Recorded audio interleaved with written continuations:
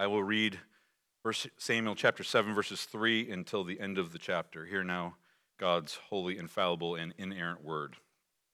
And Samuel said to all the house of Israel, "If you are returning to the Lord with all your heart, then put away the foreign gods and the Ashtaroth from among you, and direct your heart to the Lord, and serve him only, and he will deliver you out of the hand of the Philistines." So the people of Israel put away the Baals and the Ashtaroth, and they served the Lord only. Then Samuel said, "Gather all Israel at Mizpah, and I will pray to the Lord for you." So they gathered at Mizpah and drew water and poured it out before the Lord and fasted on that day and said there, "We have sinned against the Lord." And Samuel judged the people of Israel at Mizpah. Now when the Philistines heard that the people of Israel had gathered at Mizpah, the lords of the Philistines went up against Israel. And when the people of Israel heard of it, they were afraid of the Philistines. And the people of Israel said to Samuel, "Do not cease to cry out to the Lord our God for us, that he may save us from the hand of the Philistines." So Samuel took a sucking lamb and offered it as a whole burnt offering to the Lord. And Samuel cried out to the Lord for Israel, and the Lord answered him.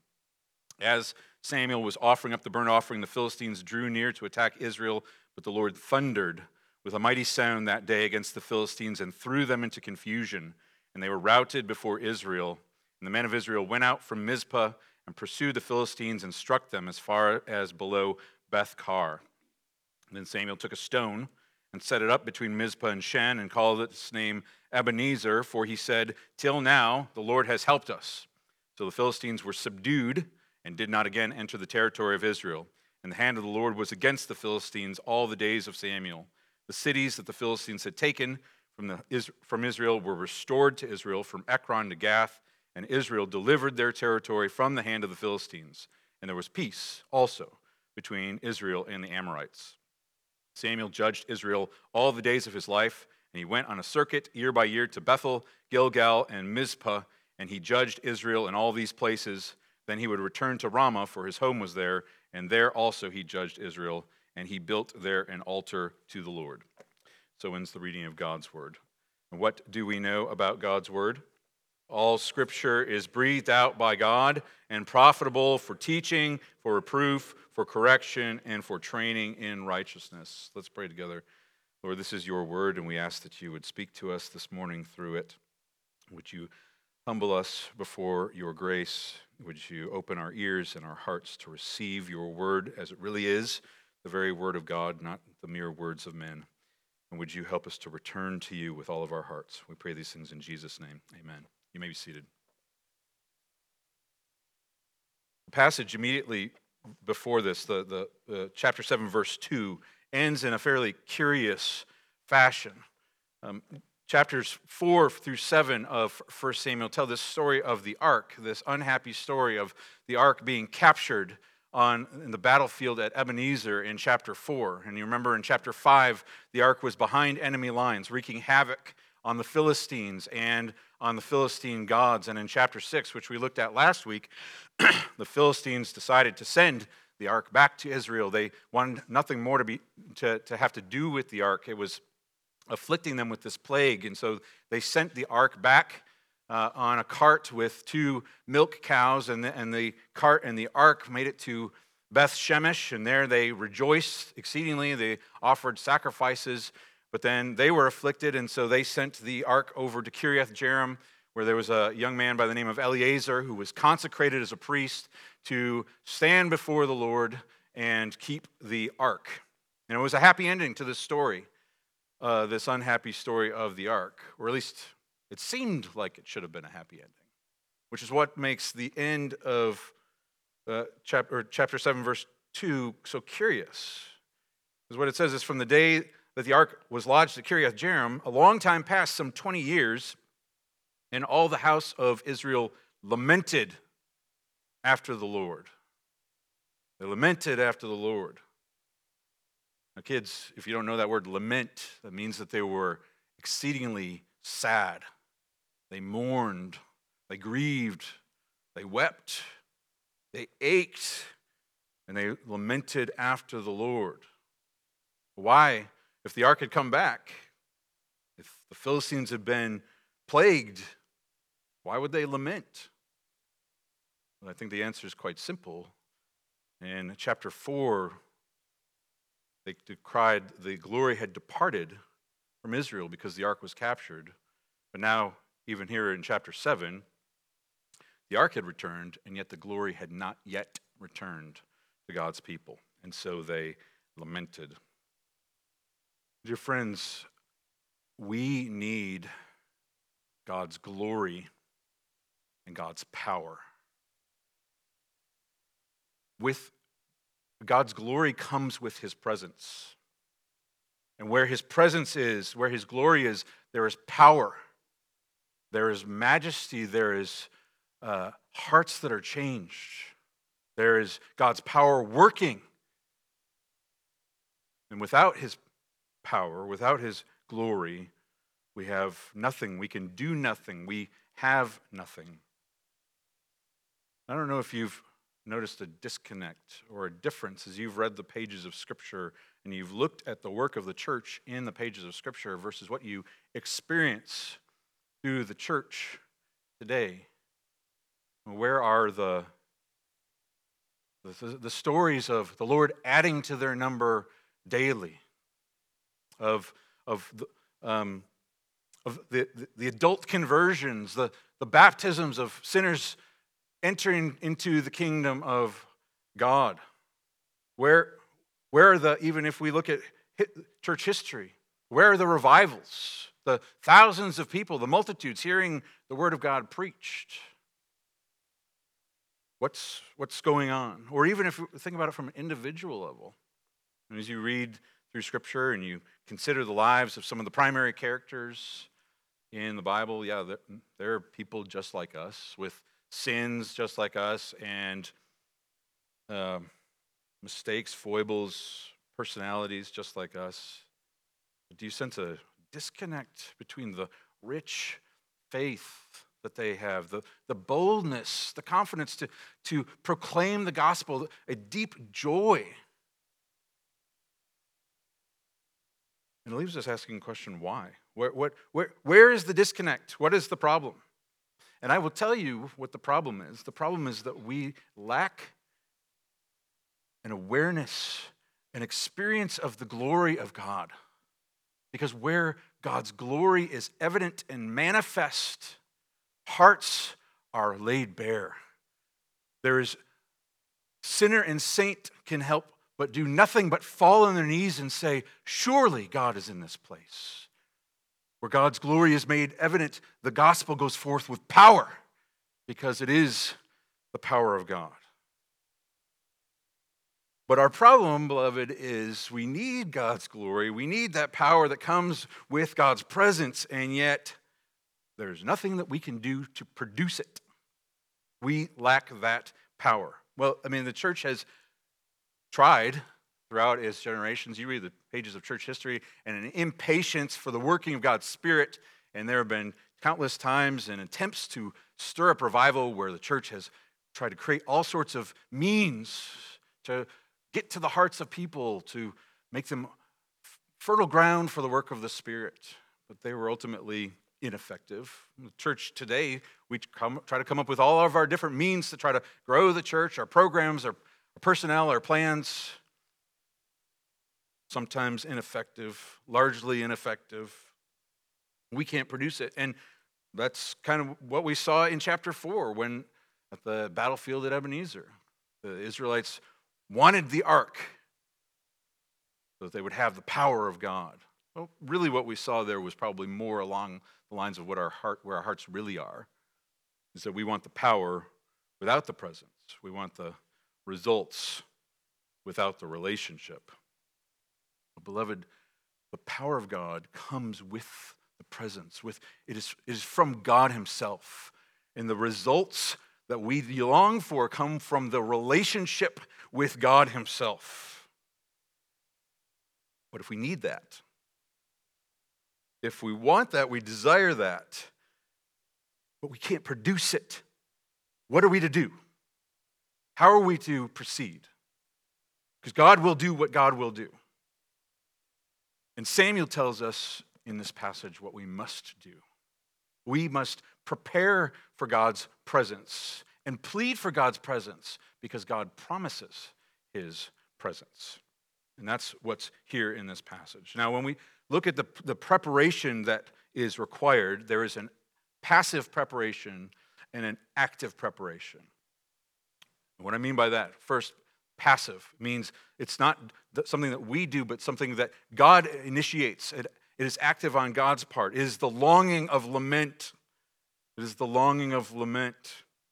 And that's what we saw at that verse 2 of chapter 7. These 20 years, they are longing. They're lamenting for the presence of the Lord. Now, our God is a covenant God. He has entered into covenant with his people. He has promised, I will be with you.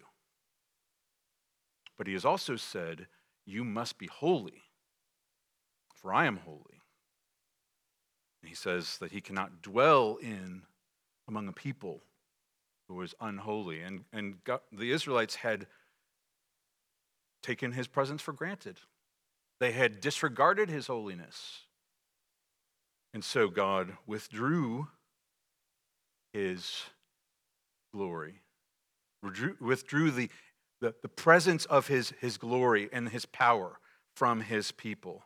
And this was an act of grace, beloved. God withdraws himself sometimes from his people as an act of grace. And I say that for two reasons. First, God would have been justified. He would have been just to wipe out the people of Israel. They had sinned against him. They had turned their back and followed other gods.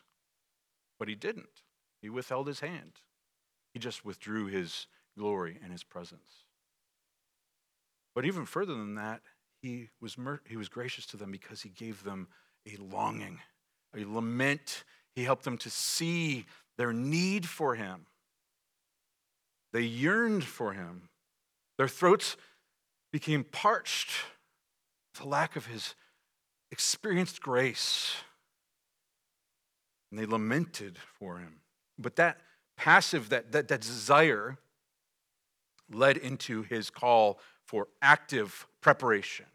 And at just the right time, God sent Samuel to preach a message of repentance. Now, it says, we don't know what Samuel was doing for those 20 years. It may be that what we see in verse 3, Samuel's call to repentance was actually the theme of his sermon over the 20 years. He was making his way around Israel and preparing them, calling them to repentance. Or maybe it was just this one time. The point remains is that God, through his appointed prophet, called his people to repentance. Now, kids, students, repentance is such an important part of the Christian life that we need to understand it. In fact, we could say we have no salvation apart from repentance. It is that necessary. And repentance is often misunderstood. Repentance is much more than simply saying, I am sorry that I have done something wrong. That's a part of it, but it's much more than that. I think a good definition to understand at a high level what repentance is what Samuel calls it there in verse 3. He says, if you are returning to the Lord, returning to the Lord, that is the heart of repentance. We can see what that means in three simple points. First, it's returning to the Lord. So first, we have to understand it's an acknowledgement that we are away from the Lord, that we have sinned against him, which means we need to hear him speak through his word. We need to admit that this is God's word. It means that we have to examine our own hearts. And then we have to acknowledge that we have violated what God has said. That takes humility. That takes a unique brand of humility that the Spirit of God produces. It takes humility to listen to another source of authority besides our own hearts. It takes humility to admit that we need that authority. It takes a humility to examine ourselves against that authority, and then it requires the humility to admit that we have broken it. That's the first part, but the second part is we must confess with our mouths. It's not enough to acknowledge in our hearts that we are sinners in general. We need to see specific sins. And it's not enough for us to just say, yes, I admit that in my heart that I've broken that law. We must confess it with our mouths. And the reason is we're returning to the Lord. Our sins are against the Lord. We are returning to Him.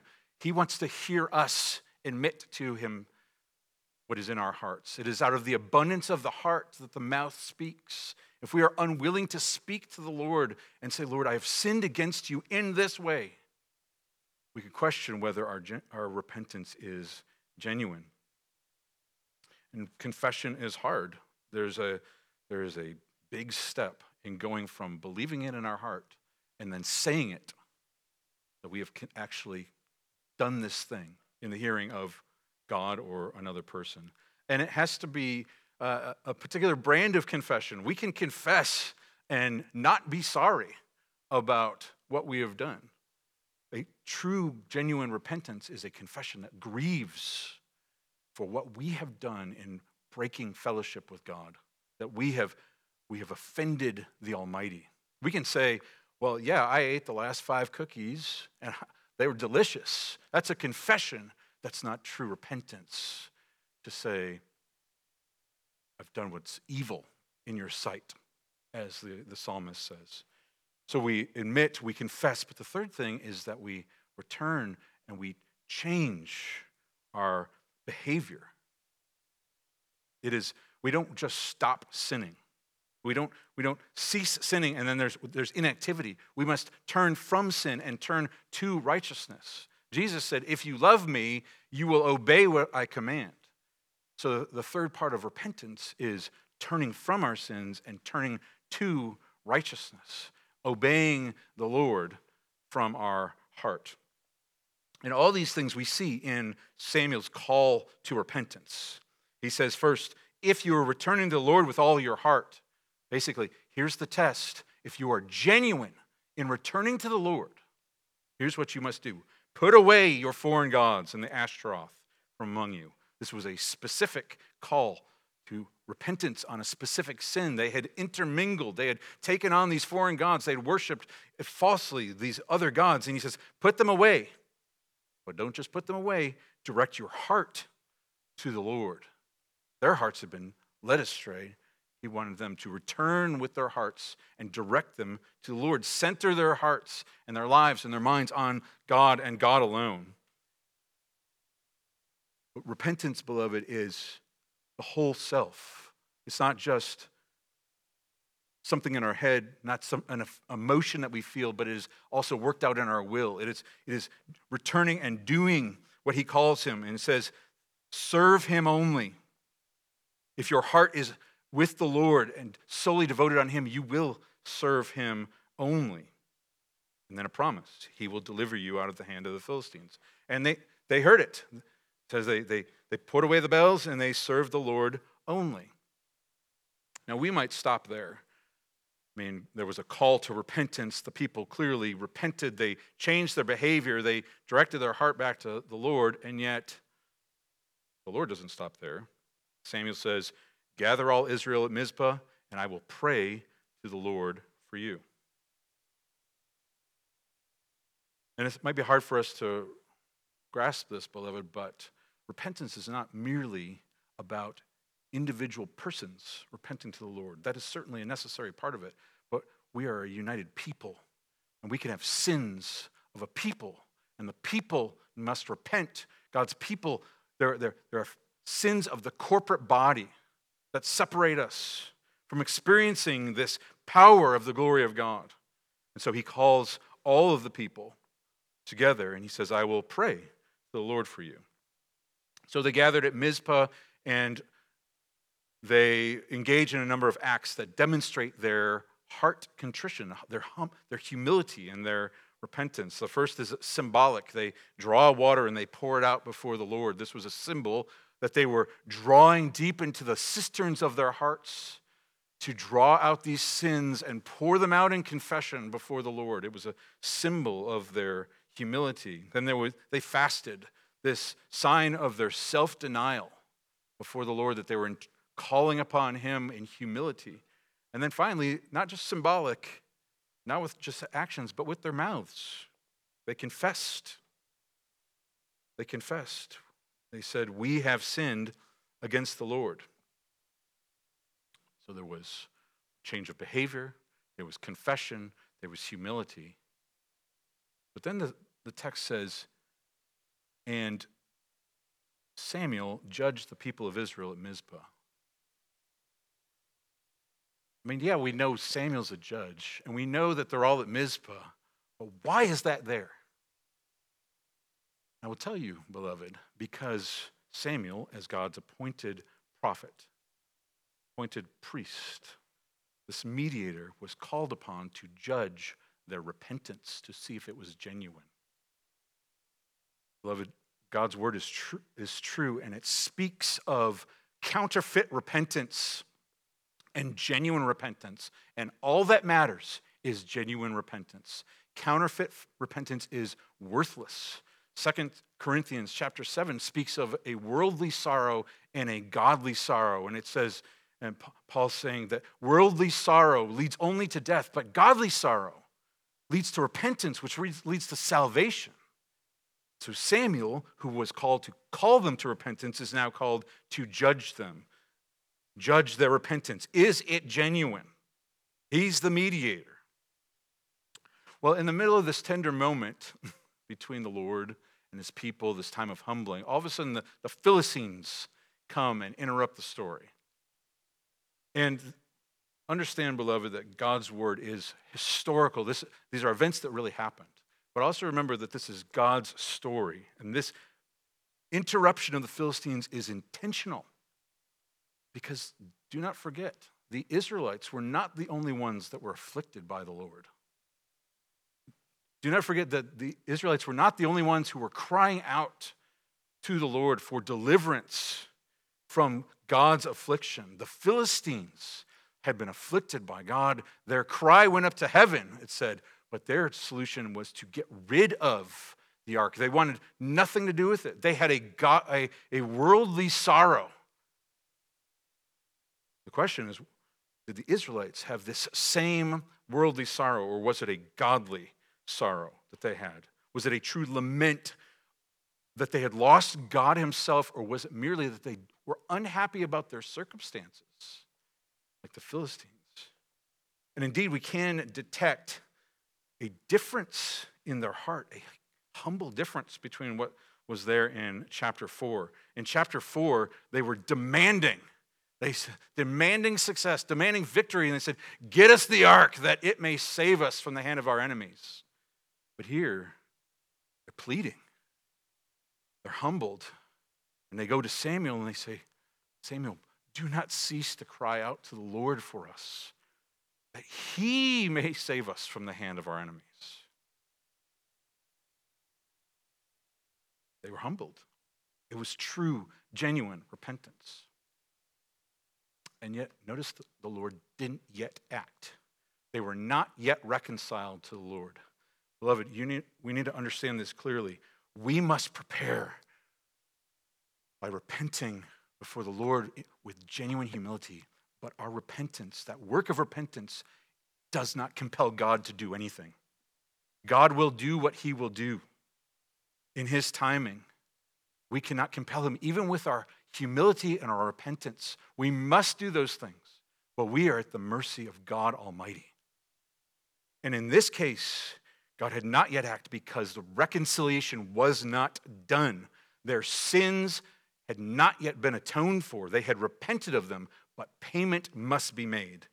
And so Samuel judged their repentance as genuine, and he took a lamb and he offered it as a whole burnt offering to the Lord. Their sins were paid for.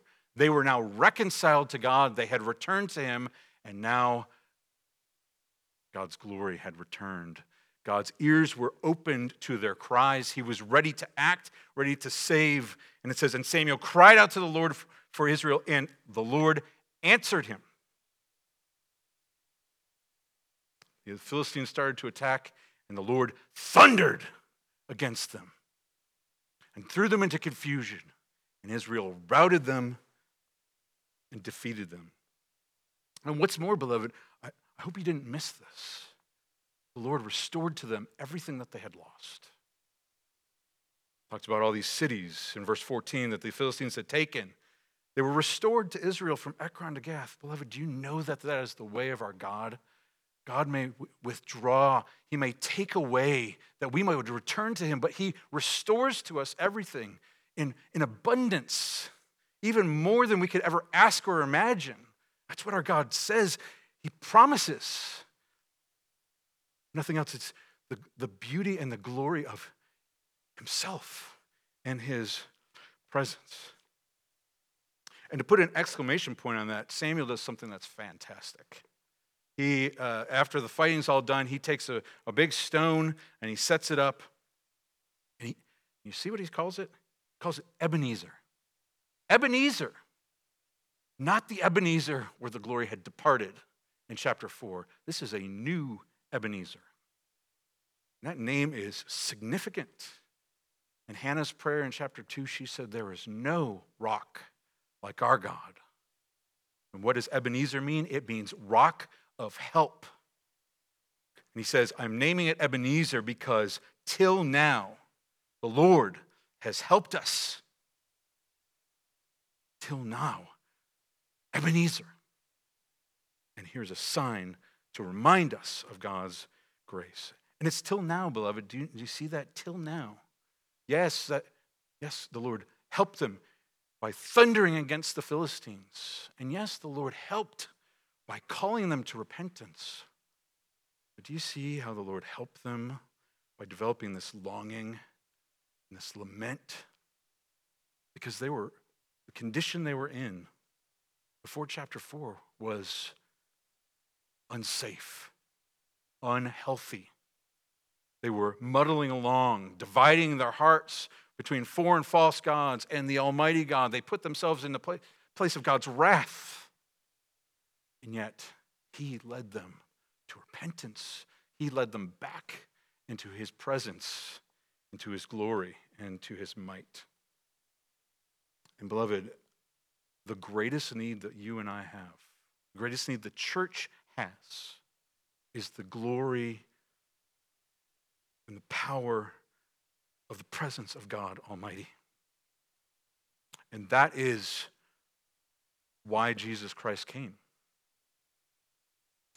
Jesus Christ came as the incarnate glory of God. We have seen his glory, the glory of the one and only.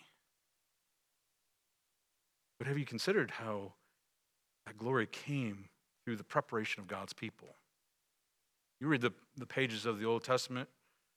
We studied the story of the Old Testament and the New Testament in youth group this year, and the end of the story, it's a story of God's people's unfaithfulness, their unholiness, their wickedness, their turning away from God, and yet God's enduring faithfulness. And they were unholy, and God withdrew. He sent them into exile. He withdrew his presence.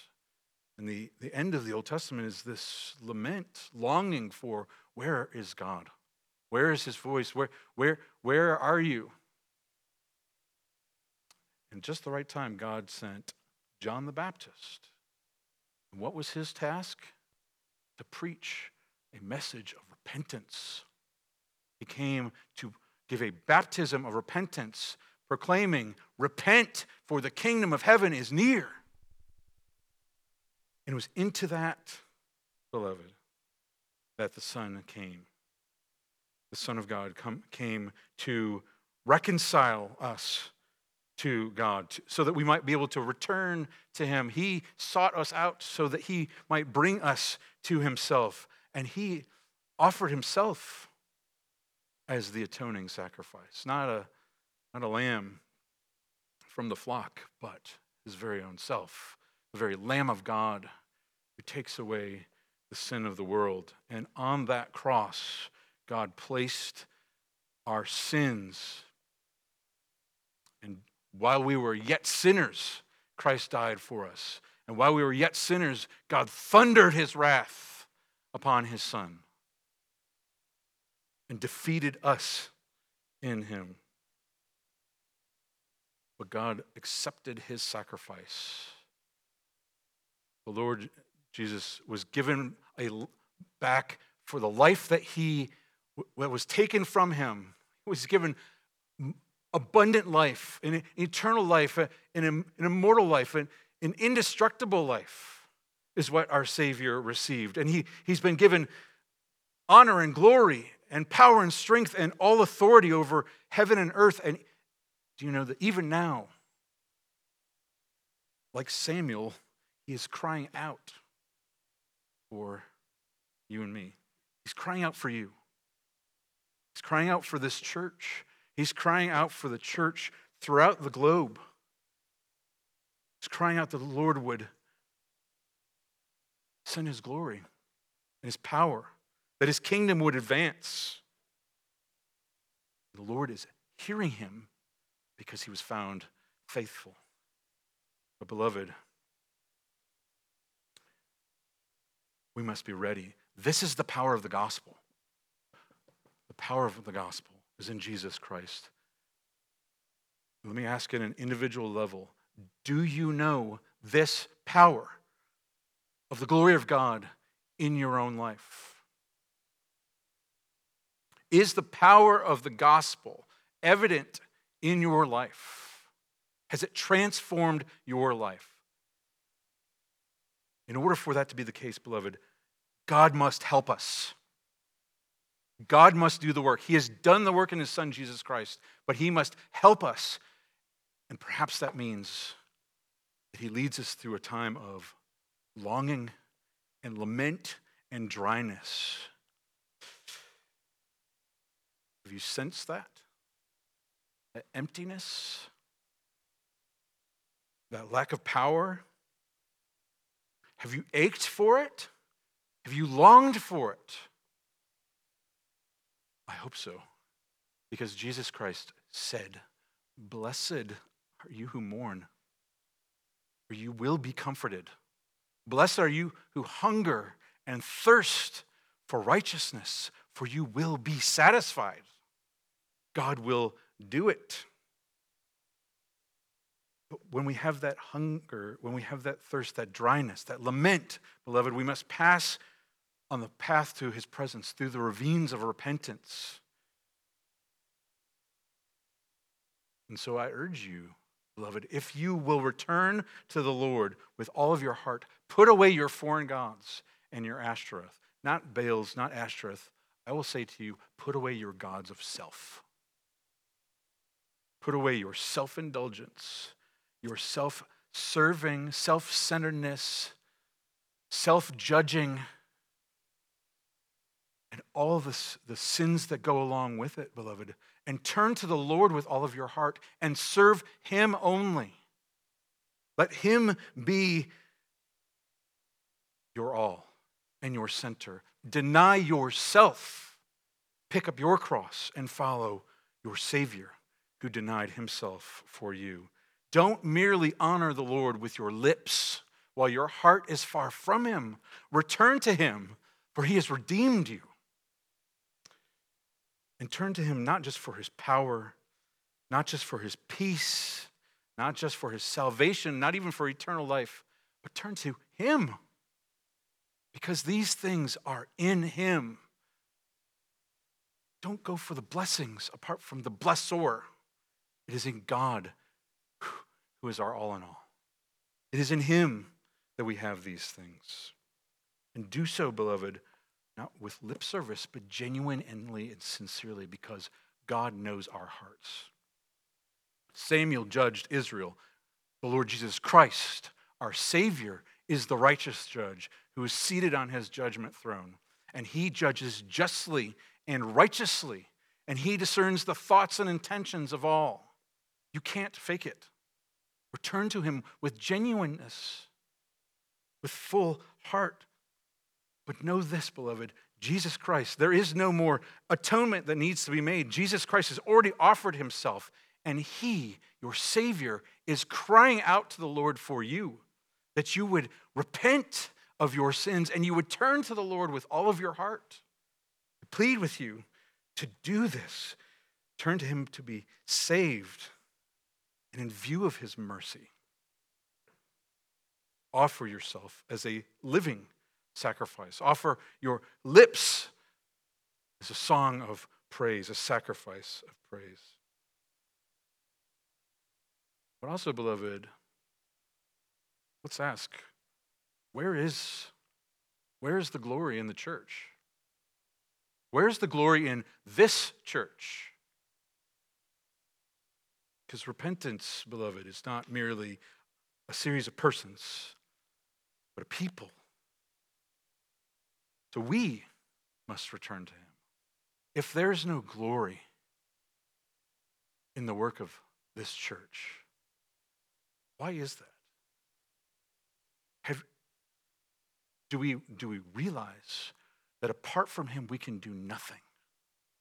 Is it that we've grown indifferent to the glory of God? That we just don't believe that God would visit us with that kind of power and that type of glory? Or is it that they're too busy trying to produce results by our own means? Is it just about getting the right programs or the right personnel or the right practices or even the right preaching style? No, beloved, no. We will see the glory of God. It is when the glory of God shows up when his presence comes, when God's people prepare for him and plead for him. Are you pleading that God would show us his glory? We must lament and long for God to show us his glory, to visit us, to work through us, to demonstrate his power and his majesty and his might. Because apart from him, we are wasting our time, beloved. We are play acting the Christian faith. We need God's glory. And so, beloved, may the Spirit of God work in us individually, but together as a body. May we cast aside our pragmatism and our materialism and our workaholism and all those other things that just seek to please ourselves. And let us seek his glory. Let's plead for his glory. Let's prepare for his glory. And please, beloved, cry out with me, "Oh Lord, show us your glory," so that we might glorify him and enjoy him and make his name glorious. Beloved, let's pray together.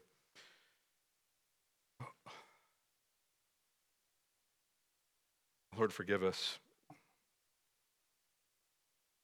Forgive us for doing the things and forgetting you, for seeking to do what you call us to on our own strength, in our own way, for our own benefit, our own glory. Oh Lord, we want to glorify you. We want to please you. Would you please visit us with your glory? Would you show us your majesty and your might?